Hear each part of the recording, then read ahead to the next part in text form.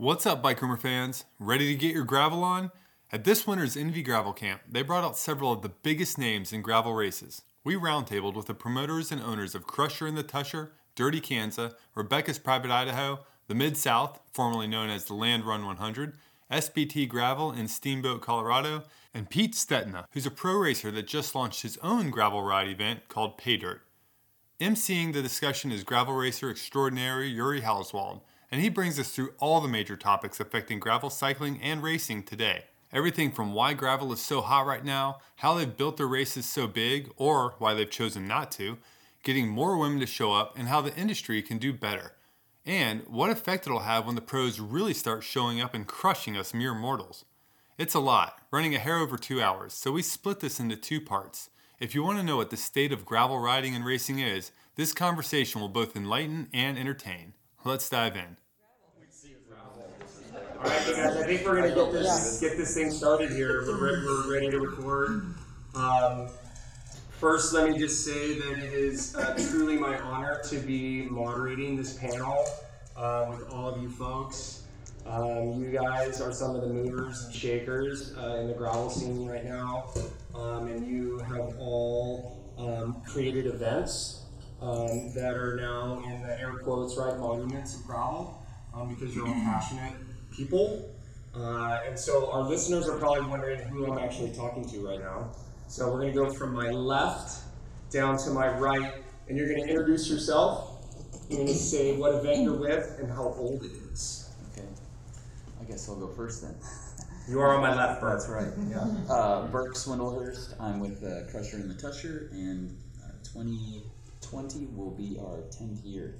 So we're coming up on our 10th. Next. Rebecca Rush, Rebecca's Private Idaho. We're going into year number 8. Amy Charity, SBT Gravel, and we're going into year 2. Christy Moan, Dirty Kansas, and 2020 will be our 15th anniversary.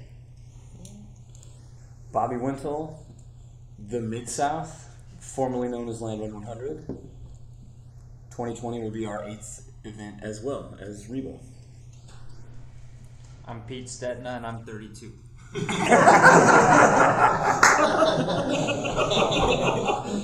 Just for a little context, Pete has created a ride, so he is truly also an event promoter too, but he's being very modest, and he's also probably the youngest person sitting here. So I want to also go through this group, but we'll start down at Pete's end with what makes your event unique. And I know, Pete, we're talking a little hypothetical. Maybe people don't totally know exactly what's coming from you, but let's quickly go through what makes your guys' events unique. My event was a road fondo for the first 2 years, and just like my career, it's transitioned to gravel. So we're launching out of Carson City this September, both sides of the valley, and for me, it's a full exploration. I mean, there's this mountain range called the Pine Nuts that is untouched. We couldn't even find trail maps. So there was a lot of breakdowns, a lot of calls for help, but finally we found a minty route, and it's, I'm talking packs of wild Mustangs and shotgun shells and not much else. It's pretty cool. I have to say I was jealous. I had FOMO following your IG story when you guys were doing that scouting stuff with Bike Monkey. Mm-hmm. Bobby? Yes, sir. First of all, before we get into any questions, anything, I just want to say how, I feel really lucky to be at this table, and I feel really honored to be sitting next to the Christy Moan. And I'll get more into that later. Known her a long time. So, obviously the first thing that people think of whenever they think of our race, of what is now the Mid-South, we've had some pretty epic conditions. We've had some pretty bad mud. We've got this clay, sandpaper, destroy your disc brake pads immediately type stuff. And we've had 4 real bad years, like real bad ones. And luckily the last 2 have been killer and dry and fast. And so people have gotten to see what we actually ride 90% of the time, and why we wanted to invite everyone to come, because the roads are remote. They feel remote. And we've worked super hard on having private land access since 2015. And so we had 2-mile section of a cattle rancher's land that we took everyone down So the county gave them the 1.5-mile section of land and took the road, and they turned the road into just a place for his cattle to graze. And there's a creek there, and there used to be a bridge, but the bridge fell in.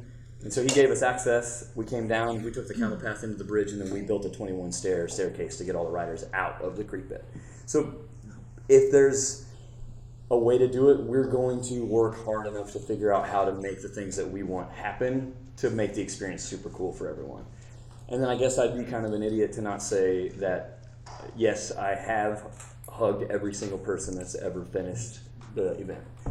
And this year we're over 3,000 people, so it's going to be a long day.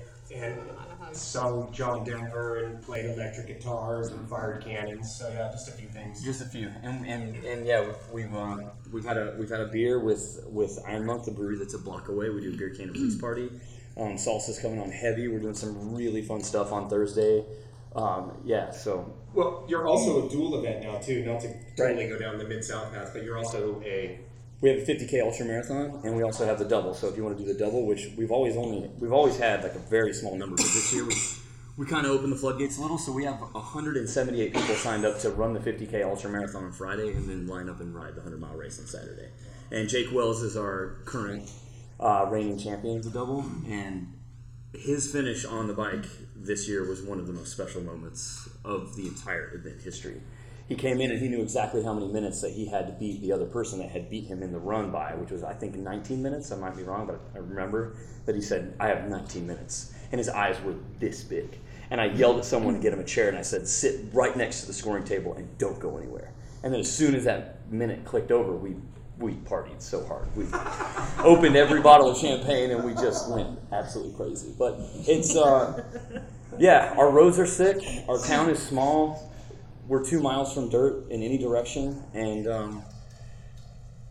we've taken a lot of cues from what Christy Moan brought to Dirty Kansas, and I feel incredibly lucky that she had the foresight to include the city in the way that she did, and it's benefited gravel across the board. And so, like, we took a ton of stuff from their playbook, and I'm not afraid to say that. And then also, yeah, we added a little more spice on top of that, I think, too, in our own way for our own stuff, and it's been a blast.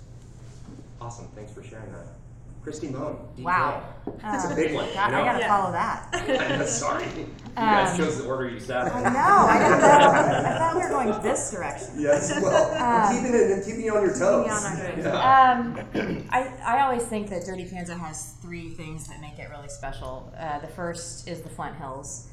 They're unsuspectingly beautiful. A lot of people don't really understand how pretty Kansas actually is, and that it's not flat, and that there is some terrain out there that can really make or break your day. 8 flats, Amy Cherry.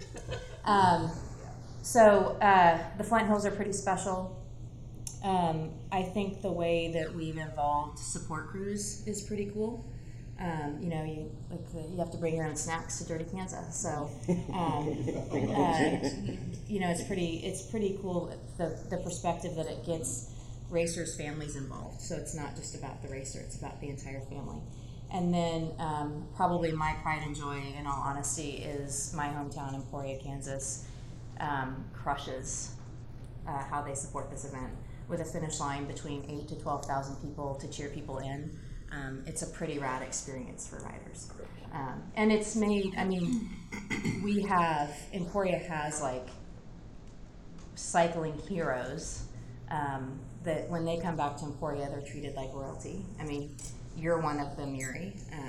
Rebecca Rush is one of them. Thank you.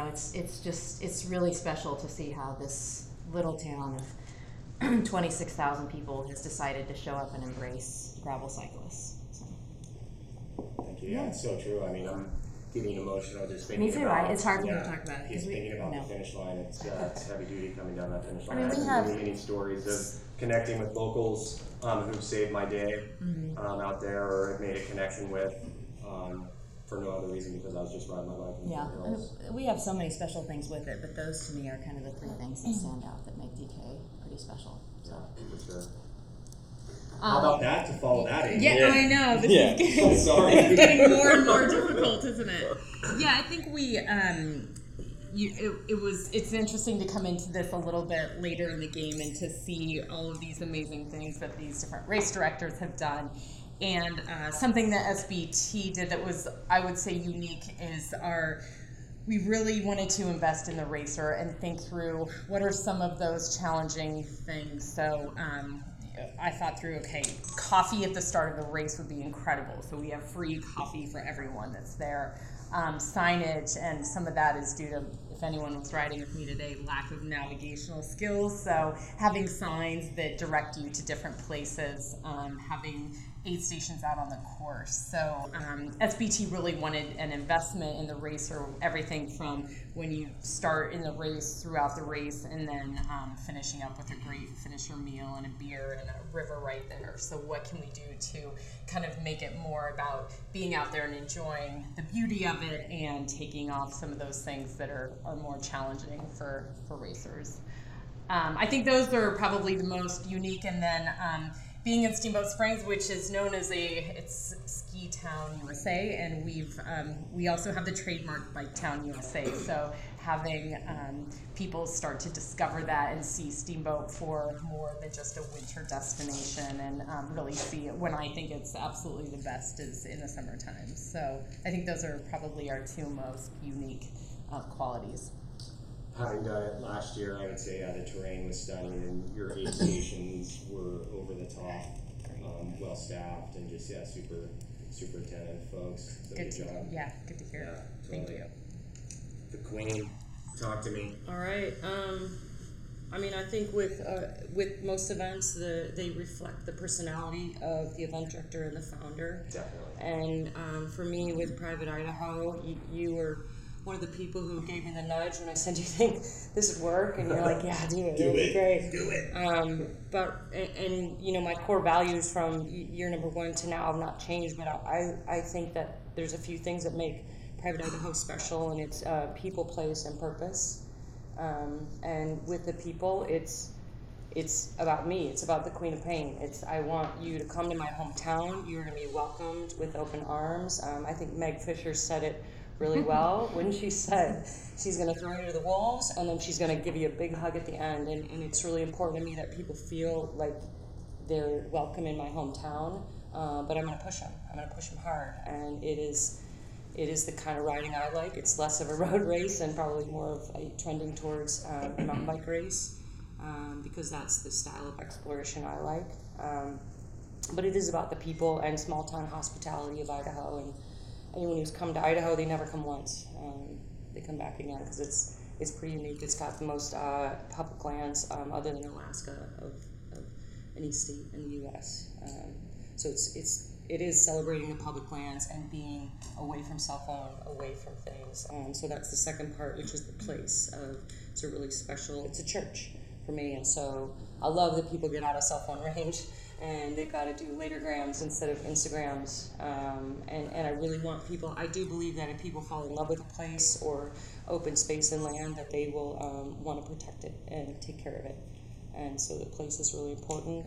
We celebrate our heritage with some ND potato gun shooting and the Wagon Days Parade, and it really does kind of celebrate. We ride on the same roads where the wagons came over, the ore wagons, a long time ago, and that terrain is it's untouched from 100 years ago, and it's pretty special. You don't see a house, you don't see a telephone pole.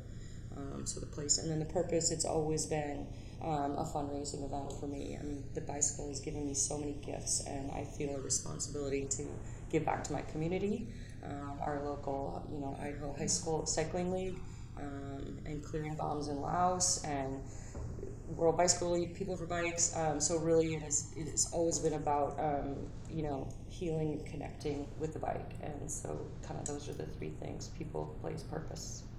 And also the fact that, you turned your event into a stage race. You were, I guess, arguably, right, the first gravel stage race? Maybe? I think so. Yeah. I mean, really, it's reflected what would I want to do. And people started coming to town and being like, we're going to come a couple days earlier. Where can I ride? And so basically just to help my cell phone, texting, like, what rides can we do? What rides can we do? I was like, you know what? If people are coming here, I want to show them around. And it's the same kind of hospitality that the reason I made the stage race, it's because I would want to do that. And it's kind of, I took out of the playbook of mountain bike stage racing, and I've been able to travel the world and ride all these cool places, mountain bike stage racing. And so that was why the Queen Stage Race was launched. And every year, we added the Tater Talk 20 miler. It's like Christy said, we're trying to embrace something for everybody, whether you want to do a 4-day stage race or a 20-mile tater tot or whatever. We're trying to bring all the cyclists in as much as we can. We're going to get back to that very topic right there later for sure. Mr. Swindlehurst, T-Bird. Yeah, I would say the thing that probably makes the Crusher unique is just the amount of community and family that's out on the course. You know, it's a small town. I mean, we're at under 2,500 people, and so anybody that comes to this race, at some point, they're going to have interaction, not with just the community, but with actually my family. You know, I mean, I guarantee everybody that's done my race has probably met my family members. They may not know it, but you've gotten a hand up from my dad, or from my father-in-law, or my mother-in-law, or my nieces and nephews, guaranteed. And just the amount of community support that turns out for our aid stations stuff, people will talk about how difficult the course is, and the elevation and the heat and the cold, the wind, the hail, the lightning, all that stuff. But at the end of the day, the thing that everybody talks about are the volunteers. And so I would say that's by far the most unique thing about the event, and the thing that I'm most proud of. And I'm not proud of myself for that. I'm proud of the community, and the community that I grew up in a small town that has come together, starting from family and friends. So. Yeah, that's a really cool story. Like Reba wanted to share her home state. Your event was spawned, correct me if I'm wrong, because that was your training grounds when you were at Road Pro. I wonder if you could talk a little bit about how that came together quickly for you. Yeah. So, when I was in my mid-20s, I was an aspiring road professional. I wanted to be a road pro. And you were a road pro. Well, at that point I wasn't. I wanted to be bad, desperately.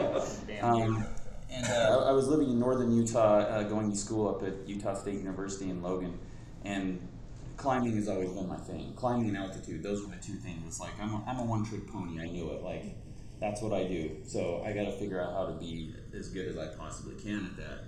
And in Logan, there weren't the huge, long climbs. But there were in my hometown down in Beaver. So prior to the 1996 tour of the Gila, I hatched a plan with one of my buddies. I'm like, we're going to ride to Beaver from here, from Logan, which is, opposite ends of the state. And we just packed credit cards in our jersey pockets and just started riding and basically connected the dots over, gravel and, back roads and all that kind of stuff. And we got to the backside of Paiute County. And I'd never ridden up that road before. I knew there was a road there. I looked at the map. I had no idea what was waiting for us. And it's, what everybody now knows is the Col de Crush. Like, the first time I climbed that was on a bike we basically had panniers on, 25C tires, 39, 23, 39 cog set, 23 in the back, and that was my first time up that hill. And after I got to the top, my buddy actually hopped in the truck, and I got to the top, and he's sitting under a tree with 2 empty beer cans by him. I was pretty pissed. He didn't even save one for me. Yeah, he drank them both. I think that climb has pissed off plenty of people over the years. Yeah. But I mean, once we got back, descended down into Beaver, it was just in my mind from that day forward. I'm like, I want to show other people this. I had no idea it was going to become a bike race. I just knew that that's something that I wanted to share with other people and experience that resonated with me, and somehow I was going to make that happen. And it took 15, 20 years for me to actually kind of formulate how that was going to look. Yeah, but you had that passionate spark that eventually, for all of you guys, led to the creation of your events, which is really cool. One more thing while we're just kind of waxing nostalgic, I realized that I have a story, sort of like my origin story, sort of with every one of you up here on this panel. So I'm just going to quickly go left to right and share them as briefly as possible. So my highlight with you, Burke, would be standing on the podium with you at Reba's first Private Idaho. I was nowhere near him, but there was only 10 of us, so I got second. And with you, Queenie, there's a ton of stories, obviously, but it would be the bowl of soup at Dirt, Sweat, and Gears when I had heat stroke, and you and Charles gave me a bowl of soup that maybe saved me from going to the hospital. Yeah. So Thank you. Nice. Soup and a hug. That's all it takes. That's a good sticker. Soup and a hug. I love it. I like that. Amy, you know where I'm going with this one. So Amy, Charity, and I actually really didn't even know each other before last year's DK. And we kind of knew each other because we were working with SBT Gravel. But we ended up becoming really good friends out of the Prairie. Really good friends. We both had some low points. Yes, had super low points, but the high point for me was like riding like the last 30 miles with you and working our way home together and finishing that one because that was a tough one for me too. Yeah. Super tough. That was great. So we'll forever You have got that. me there, for sure. Chrissy Bone, too many memories, but any number of DK finish line hugs, for sure. And just countless hours of gravel, maybe down in Patagonia when we went up Montezuma's. Yeah, that was fun. Yeah, this winter. Bobby Wintle, it would be 2013, so my first Dirty Kanza ever. I was sleeping on the floor at Leland Danes, who's also one of the promoters of Dirty Kanza, at his house. I didn't know Bobby from Adam. Ended up rolling in the dark with he and Crystal. They were on their tandem, and we just became immediate friends. Their energy was inspiring, and yes, my love for gravel started that morning when I rolled to the start line in 2013. Pete. I have a lot. that was from all the suffering. That, you know, I go out on training rides with like he and Levi, and I'm the fat kid on the, and so I've had a lot of painful miles with Pete, but it's always an honor and a pleasure to ride with a pro like you. And I really appreciate it. Actually, 2 weeks ago when you dropped back and rode the whole climb up Low Gap with me, and yeah, I appreciate that. Actually, the first time God. before I moved to Sonoma County, from Colorado, you know, I always come to California for my winter training, and stayed with a buddy, Stephen Koza, out of Petaluma, and this was, 2010, 2009, and but yeah, he was like, we're gonna go roll with my mountain bike pro buddy, and roll up to this little lake cottage, and freaking Yuri rolls out with these, I mean, he used to have like mutton chops, he was like one of the founding fathers, and but that was my remembrance of Yuri, and then I didn't really know him after that, and then all of a sudden I moved to Sonoma County a few years later, and there's Yuri, and Still riding his bike. yeah. Oh man! All right, cool. Well, before we jump into the meat of this, I just want to put a general disclaimer out there to the podcast listening audience that by no means do we think we are the only gravel or mixed terrain experts out there. We are just a few of the voices in this ever-changing, expanding landscape. We all just happen to be lucky enough to be gathered here at the Bluebird Gravel Camp. To discuss the state of gravel and what's happening out there right now. So I sent all of you guys questions. My plan is to go through them, maybe asking you guys individually, and then we can expound upon them as we go. Sorry, let me get into my computer here. All right, I lost my questions for a second. Do you want them? I have them. Yeah, hang on 1 second. Here we go. Just clap it. Just clap it. Sorry, thanks. Okay. So, first of all, just from each one of you, what do you think are some of the main factors that are driving the growth of gravel right now? I mean, we are seeing exponential, meteoric growth in the gravel scene. So, Pete, one thing that's driving the growth of gravel right now? It's got everyone's complete attention. I mean, it's got my completed attention. It's bordering on an obsession at this point, and I think it's where a lot of people are. It's something new and different and exciting, and it's it stayed pure, and the grassroots vibe is very infectious. And we're going to need to circle back to that because that's also a question that's coming up, the Grassroots 5 and how infectious it is, but what could be happening to that as gravel evolves. Bobby. Inclusion. Okay. Yep. There's too many things to say, but I think there's this. I'm going to try and say it as quickly as possible.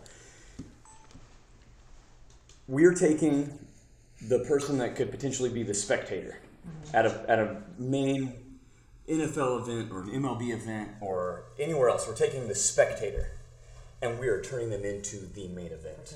The participant is our focus, and inclusion is key. And so the 99% at my event, at most of these events that I've been to, is not potentially who's on the podium. That, to me, the podium matters too. I'm competitive too. I just happen to be very slow. So I'm just being competitive with the course. I'm being competitive with myself. Mm-hmm. And we're giving people a chance to get off of the couch, to get out of their house, and to be the main event. And I feel like our finish lines and our courses in and within themselves, and the aid stations along the way, and the parties that happen there, and the celebrations, the small ones that happen along the way, and conquering something that maybe most of these people never thought were possible, is building and growing inclusion more to me. And so I want humans to know they're capable, and I want them to feel like the main event, no matter if it's 5 hours or this year we had 2 records broken. Fastest time ever, Payson, 5 hours 4 minutes. Slowest time ever, 16 and a half hours or something. I was delusional, I can't remember the time, but we waited, the finish line was open. So yeah, that's it. Christy Mo? I mean, inclusion is my big key too. I mean, I think that's something we try really hard at Dirty Kansas to do. We were obviously stoked with Colin's sub 10 finish, but you know, the ones that I remember from 2019, you know, my favorite finisher was Ann Gentle, who finished the 100-miler, and it was her first long distance event. She's been battling cancer. It's hard for me to talk about it because it was so monumental for her. But if I had to step away from inclusion, I would also say I think that, you know, we've become distracted drivers, and gravel is a much safer place to be. So I think that's a big part of it too, is just that I think people are looking for exploration, people are looking for places to find themselves, and being on the road is not a safe place. Being on gravel is much more approachable than a mountain bike trail for a lot of people, and it's a lot more accessible in a lot of parts of the country, and it ultimately ends up being a safer alternative.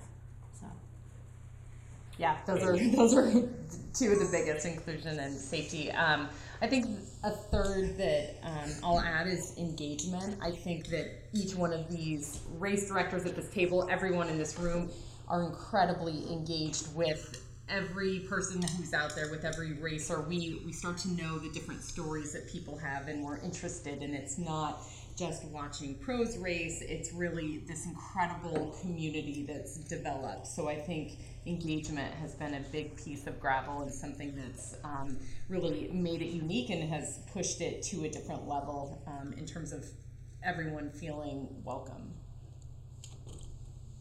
I agree with all of you. I disagree with Pete that this is not new. Gravel is not new. You're new to it, but yeah, I mean, the original Tour de France, they were riding on dirt roads, and so the cool thing is that there is a long history of people riding off road on bikes. The bikes just look a little bit different now. There's a lot more people. Chamois, which is cool.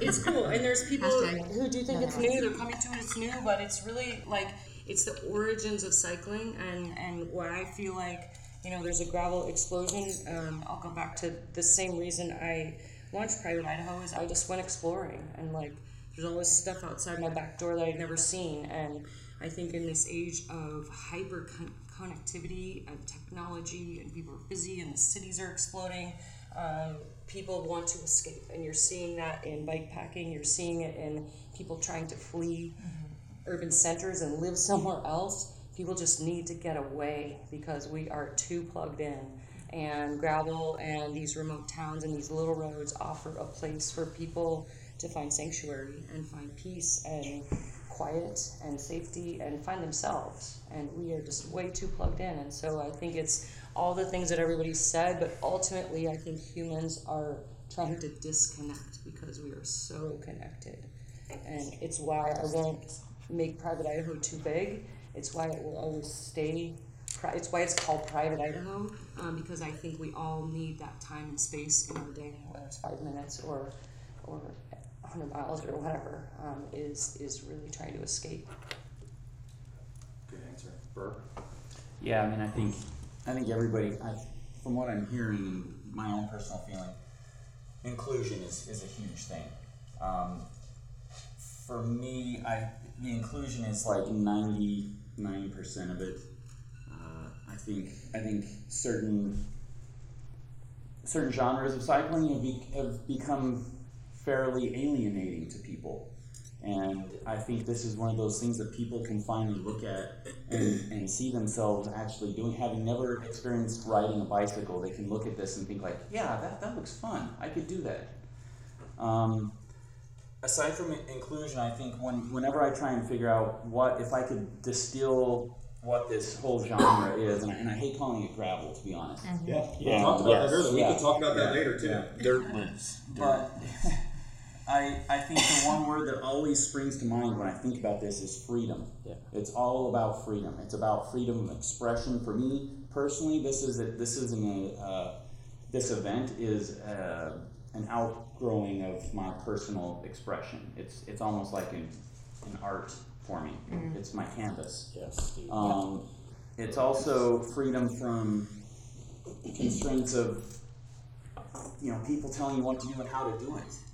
It's freedom being able to get on a bike and no longer be confined to the pavement. Be able to say, like, I want to do this ride, I want to get to this place, and I'm going to get there one way or another, whether it's paved or it's dirt or I'm, bending a fence down and hopping over some barbed wire and, hauling ass across the field as quickly as I can. That's what this is all about for me. And I think that's kind of what's driving it more than anything. I think it's no coincidence that this is kind of almost an American phenomenon, because that's kind of at the heart of what we want. We don't want constraints. We want to just be able to break free and do what we want to and do it how we want to do it. Yeah.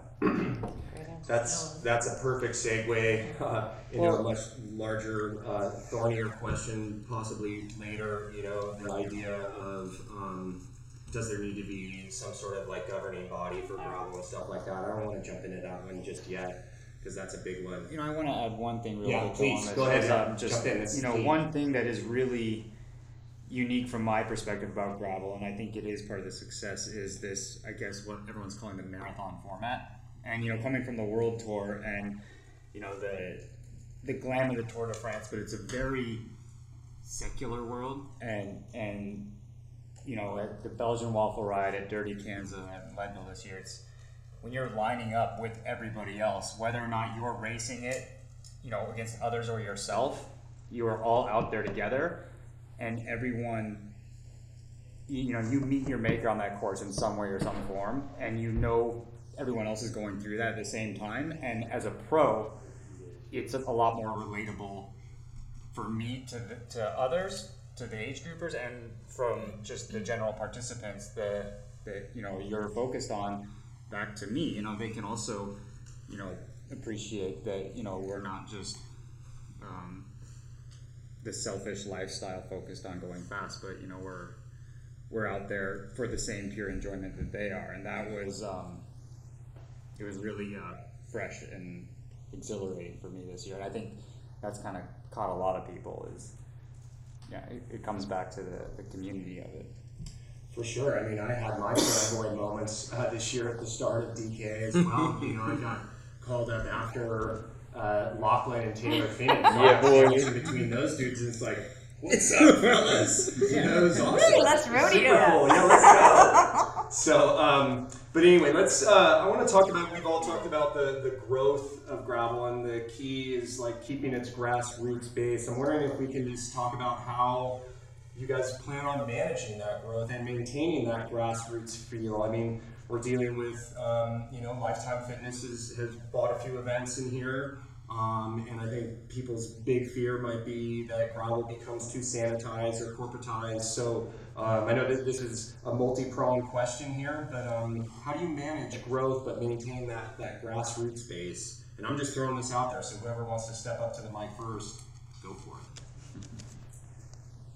Yeah, I think we all, when we talked about sort of our points of difference, I think a lot of them stem from whether they're our hometowns, our communities, our personalities, what we think is the right way. And for SBT specifically, I think we want to maintain that sort of those inherent values that we started with. And I hope and assume DK will as well, which is it's very different on their approach with your support and your navigation and all those things I said were so important to us. That's also what I love about DK. It's a completely different experience. And I think that sort of adventure side, if we all hold true to, I can list off what SBT's values are. If we all stick with those values, they're different for each of us, but I think there's still things that we appreciate. And every one of us has something very different about our races that I would hate to see go away to come up with something that we all have that's the same.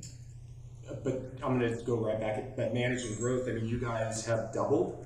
We've increased by 1,000 for this year, and I think that is we're managing how quickly we do grow. So I think that in 2 years we may have 3,500, and that's okay as long as we stick to what we think of as the racer experience. It's still the day that somebody says, it's great 2 years ago, but they just grew too much. I didn't get coffee at the start. I couldn't figure out where to go. The volunteers weren't nice. If we hear any of those things that are so important to us are going away because of our size, that's when we've grown too quickly. But I don't think that we lose our values based on the number of people. I think we can still maintain that. We can accommodate that many people on the roads, and as long as we still have that support there and we can keep that kind of experience that we created in year one, I think we're still on the right path. Now, Burke and Reba, correct me if I'm wrong, are you up against hard limits with like the Forest Service as far as numbers, as far as growth, or you guys may be two different beasts? So, well, for me, initially, yes, the Forest Service permit was one of those limitations on how big the event could grow. But then at a certain point, the Forest Service, trusted in what we were doing, and basically said, we can discuss lifting the lid on this when you want to, but that was something that I was not interested in, because at that point the growth was more like, what can I manage personally, my bandwidth, and I never really personally felt comfortable growing beyond the 600. I always, at the end of every year, riders would come across the line and they'd be like, never again. And I'm like, I hear you, man. Right there with you. And you're like, what? And I'm like, oh, no, I'm serious. Like, I think this was the last one. And I was 100% honest. It takes like a month of unplugging and riding for me to finally start to wrap my head around doing it again. And so for me, the growth, what's been the limit to our growth has always been what I feel capable of doing, because I never want to do more than the last thing I ever want to do is let anybody down. Somebody once said to me, oh, the Crusher sold out in 2 hours this year. I bet that felt good. And I said, are you kidding me, man? That scared the shit out of me. Because I see that as that's expectation. Every person that buys a spot in the Crusher, I have a contract with that person to fulfill those expectations. It'll be a good event, buddy. And the quicker it goes, the more expectation I feel and the more responsibility I feel. So that's kind of the perspective I'm coming from. So it's strictly a matter of being able to deliver up to my own personal expectations of what I'm able to do, that I feel like I owe this to these people. And if I can't do that, then I'm not going to lift the lid on it. So. Yeah. We'll circle back to you later because you are one of the events that was recently purchased by Lifetime. If folks don't know that out there in podcast world, so we talk about that later. Reba, did you want to, growth with your event? You don't have hard limits with Forest Service, and how have you managed your growth? And maintained what makes your race unique? It's been self-limiting. I mean, permits are always an issue, but I've put the caps on myself based on what I can manage, but also what I can deliver to people. And I promise a remote event called Rebecca's Private Idaho, and if it ever, I've added slowly like 200 people a year, and then I go out on course and I ride the course and I see how it feels. And when it ever reaches a point where people can't have that private escape experience, that, like Amy said, that's one of my core values. And the moment that that is compromised, you know, we're probably nearing our cap. You know, we had 1,200 people last year, and that might be it. And to me, success is not more people. I've chosen to grow the event with adding more stages, adding training camps. You know, maybe I add another event, but not by packing more people onto a course, because we all know what that's like to be at a race that's too big, and it loses its appeal, especially when we're all saying that something really special about gravel is escape and getting off the beaten path and not being in, you know, a pack of 50,000 people, you know, the Boston Marathon or whatever. And so for me, it's been self-regulating because I want to deliver what I promised, like Brooke said. That's an answer. Yeah, our growth has DK, been. This is DK speaking. Yeah, DK. Our growth has definitely been more horizontal over the last few years, where we've added stuff to our expo. We have distances now from, we have 25, 50, 100, 200, the 350, and then we have the high school race. So we're keeping we're at our number that we can service. And we always get flack because people are always like, why can't you just take more people? And it's always been, for us, like, we've grown it very slow when you look back from starting with 34 riders. We never have had any huge leaps, but what we've done is added different distances to give people more experiences and to meet them where they're at in their journey and trying to come into the gravel scene. And we continue to look for ways to do camps and women's camps and things like that to kind of give people those experiences with it, where it doesn't become just a cluster of enormous amount of racers out there on course. Our checkpoint towns are our biggest limiting factor. Yeah, I don't think people understand that sometimes. Maybe you could just give us a quick explanation of why DK can't expand. Really? Well, I guess it could, but that's not our wish, because we want to deliver the experience that we are, the contract that we have with the racer. But the checkpoint towns that we go through are small. And so those towns have to be able to have a place to be able to stage the support crews and have racers come in, get in and out safely. The last time we had growth was, we had a little bit of growth in 19. We had a little bit this year for 2020, but we split when we switched the course this year. And DK does not run the same course. It runs 2 to 3 years, and then we switch the course. And so last year we split the 50-mile checkpoint town. So although Council Grove, which is one of the small communities that we use for this year's course and last year's course, serviced both the 200-milers and the 100-milers, it was the first checkpoint. It was the only checkpoint for the 100-milers, and it was the second checkpoint for the 200-mile. So we were able to add people to the 100 and the 200-mile distance because we didn't have all of those people, whereas before Madison served as the 50-mile spot for both the 100 and the 200. So we had both races coming into that town. And you quadruple the size. Oh yeah. And the towns, they so want to have dirty cans that come through their communities. So it's fun from that perspective. But yeah, it's very much. Could we take everybody that puts their name into the lottery? Yeah, but it wouldn't be fair to those that we're committing to putting on the experience for. Yeah. Bobby Wintle. Yep. So I think the number one question that I get from locals that aren't cyclists, or even some of them that are a part of the event too, but most of the conversations are people either from city government or from other local business owners, and they just say, "Why do you put a cap on it? Why are you limiting this? Why are you going to be like hotter than hell and have 15,000 people?"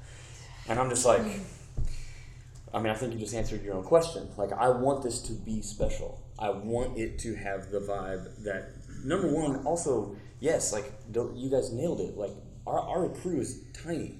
There's 4 of us full-time at District Bicycles, and then we have event manager Sally Turner, myself, 3 dedicated volunteers that run the volunteer setup, the course marshaling, and the setup of downtown, and that's it. And they're not paid.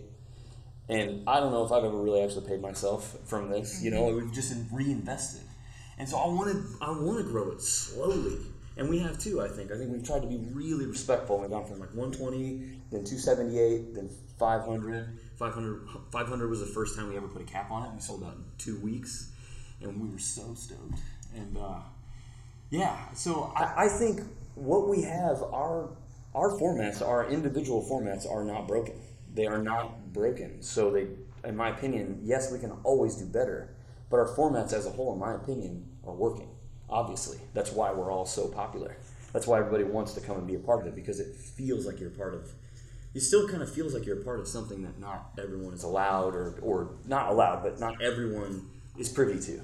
It still feels like this kind of like, hey, you know about that ride on Saturday? Like, yeah, we're gonna go to that spot that nobody knows about. Sick. All right, dope. I'll see you there. And that's, I want that to be very inclusive, like I said earlier, but I also want people to feel like this is special.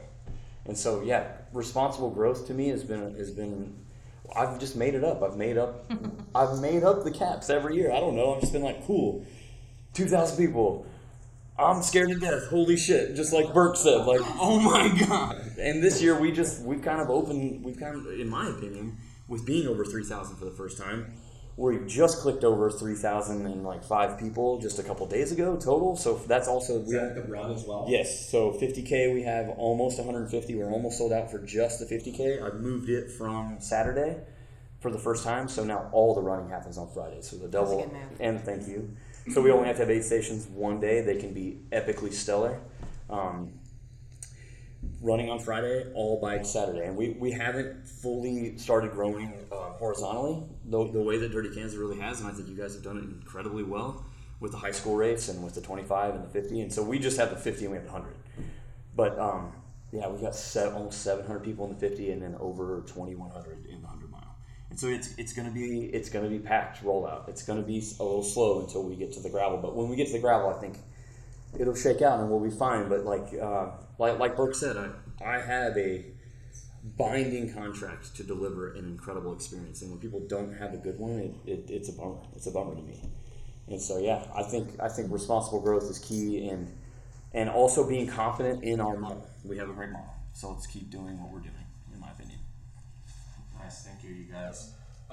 Before I put Pete on the spot and we talk a little bit about World Tour riders coming into gravel, I want to talk a little bit more about inclusivity and specifically the push that 3 of you here and the gentlemen as well have made to get more women into gravel fields. So Reba, what were you at this year? 34% at RPI? Mm-hmm. And maybe we can just like address maybe specific things that you guys are doing to help do that. That's one of the questions that's come up on IG is how are you guys trying to promote more inclusivity, particularly with women, and how we do that. There was one particularly pointed question at the pro men, like how are you helping get more women involved in the sport?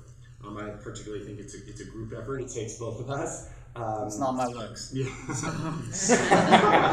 I would highly disagree. Do I need to sit between you two?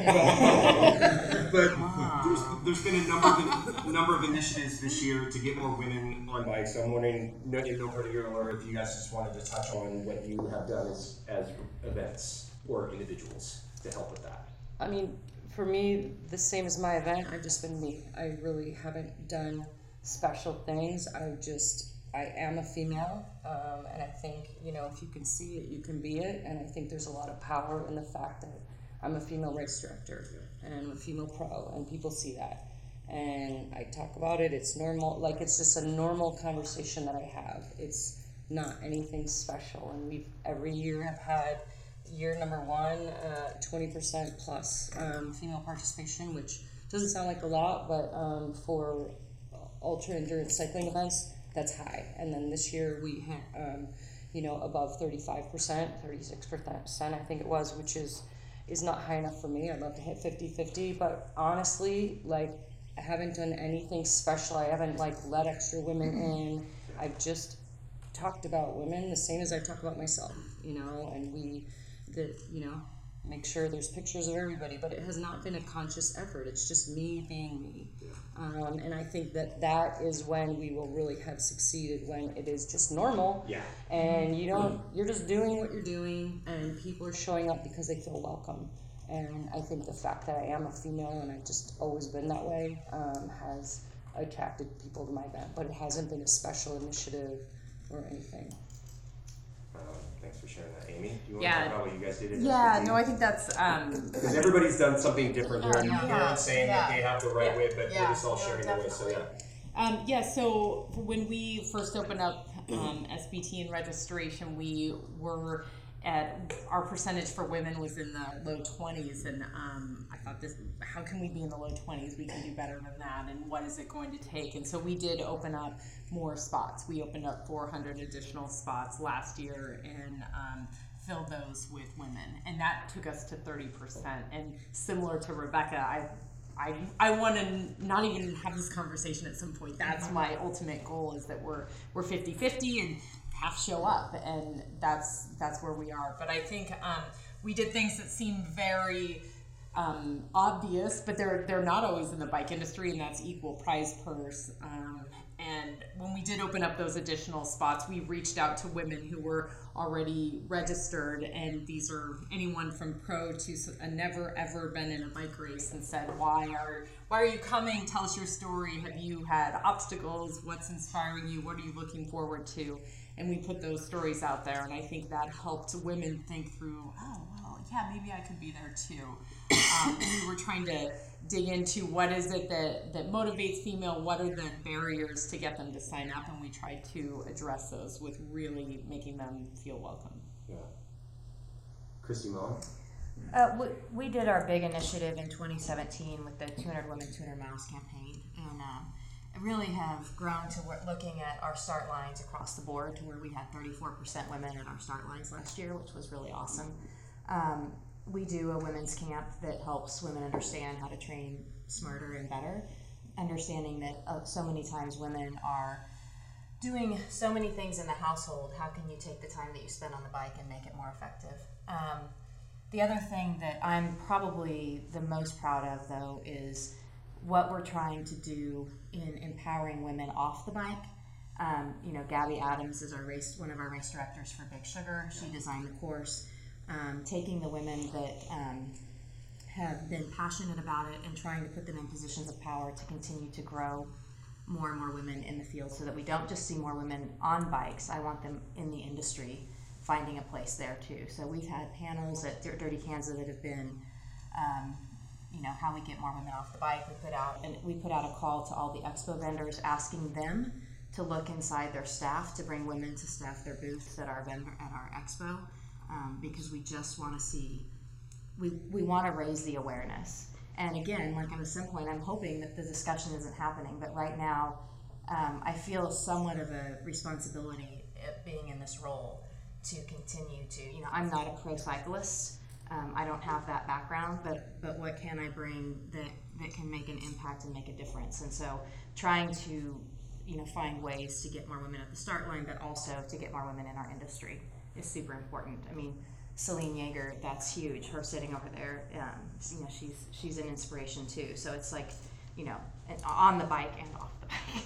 And so also like that's to give, Unpaved, another Yeah, 100%. shout out, yeah, for sure. Yeah. And I didn't mean to exclude the two male promoters up here, just make this a female specific question, so bad on me. Like, if you guys have any initiatives you have tried to do to get more women at your events. I mean, okay. I think please. I think it was 2012.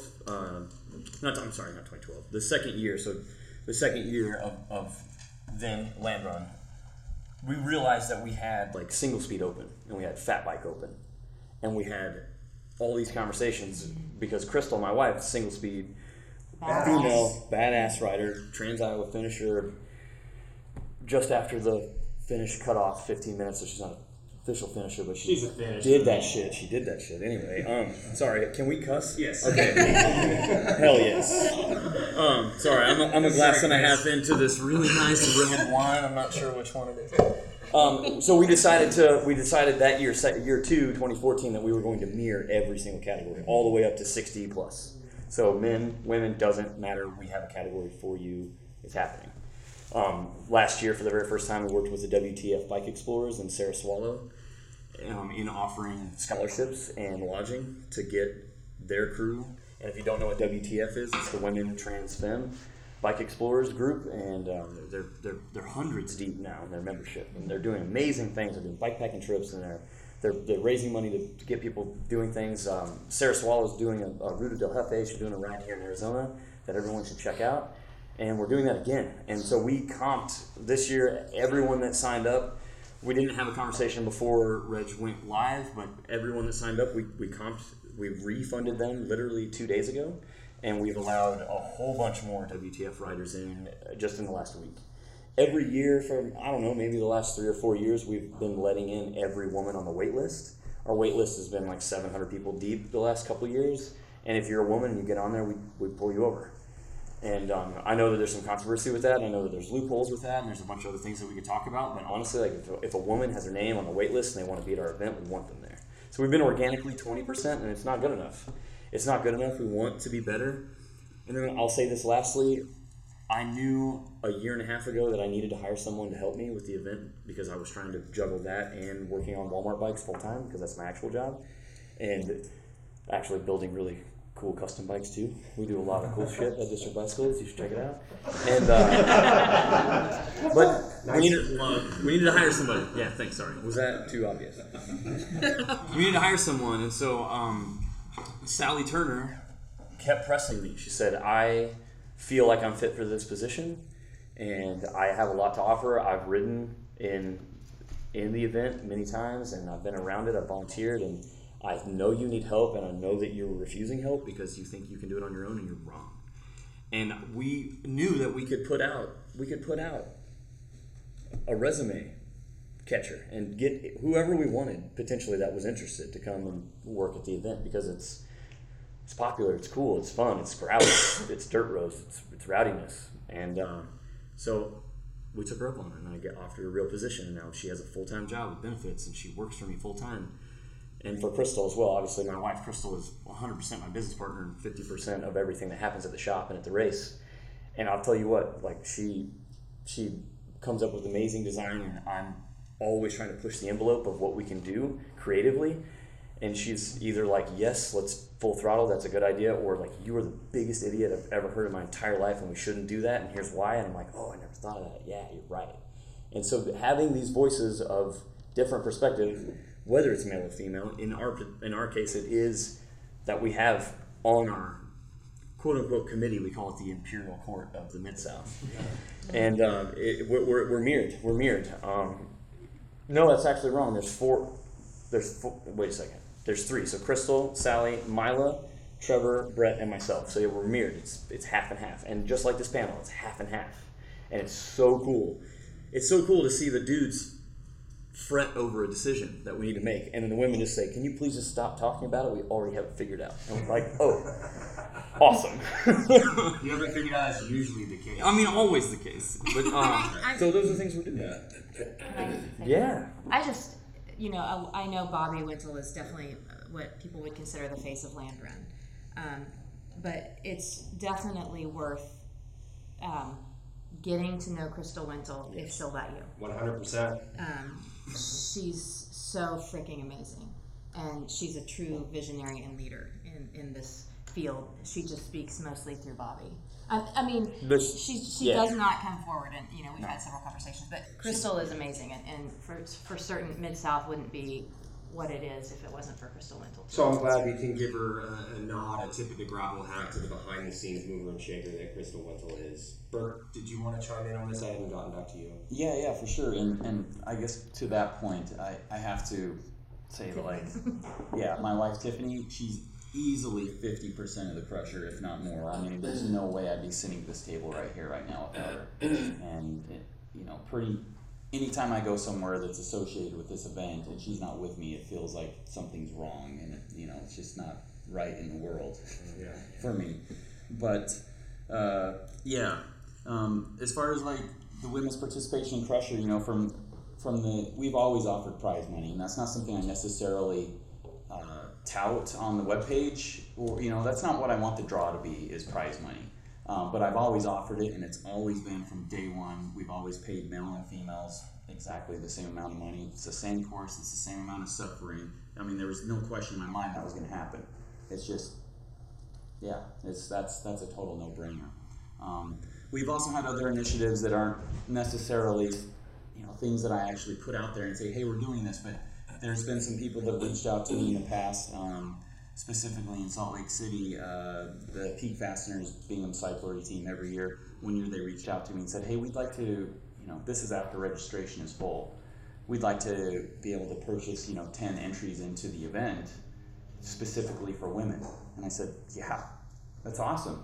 And I let them run with it. I say, promote it however you want to.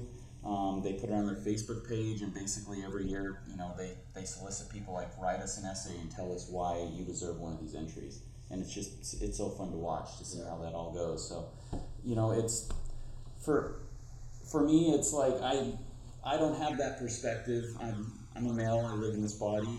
I lean on other people to kind of keep me clued in, and so that's what I'm hoping for other people to be able to do for me. And I just kind of, honestly, I follow their lead. I mean, I watch what Rebecca does closely, because I know, these guys have got it figured out, and they're the ones with the voice. And so being able to have somebody like Rebecca turn up to my event for me was huge. Honestly, seeing her on my start line was one of the proudest moments of my entire, and I'm not just saying that. I mean, it's honestly, in fact, that year, having her and Ned over into my race, I was like, somebody just shoot me right now. I'm done. I'm ready to tap out. So, well, I'll say something. That start line that you did that seemed subtle, but it was really, really big, and I've never seen it at any other race, and I took that playbook from you as well, is the pro women were called up last and on the front line, and so all the photos are all the pro women, and that's very unusual. I've never seen that before. There's always a call up, but usually the guys are in the front, the guys are in the pictures, and it didn't matter to me, but there's a very powerful media message when the start line photo is all the women at the front, and so I was just like, whoa, Burke, high five. And I've taken that, and we do that now too, but that may seem like a little thing, but then every picture that any media is going to put up is going to be all the women in the front, and that was super awesome. Yeah. You all touched on, in more words than one, significant others helping you. I just wanted to give a shout out to SV Grant, Reva's partner, because you talk about your wife being an integral part of your event. But I want to give Greg a shout out, who spends countless hours on the moto, marking and doing all that. So it does take a village, and having a supportive partner when putting on these events is really important and helpful. Stay tuned for part 2, which kicks off with Yuri grilling Pete Stetina about what could happen if the World Tour pros start taking gravel a little too seriously. If you like this episode and the other more casual conversations we're having with the people behind the brands, events, and tech, hit that subscribe button on your favorite podcast player. And if you really love it, when you queue up that next episode, take a sec and leave us a rating and review. Those really matter, and we really appreciate it. Thanks. Until next time, keep the rubber side down.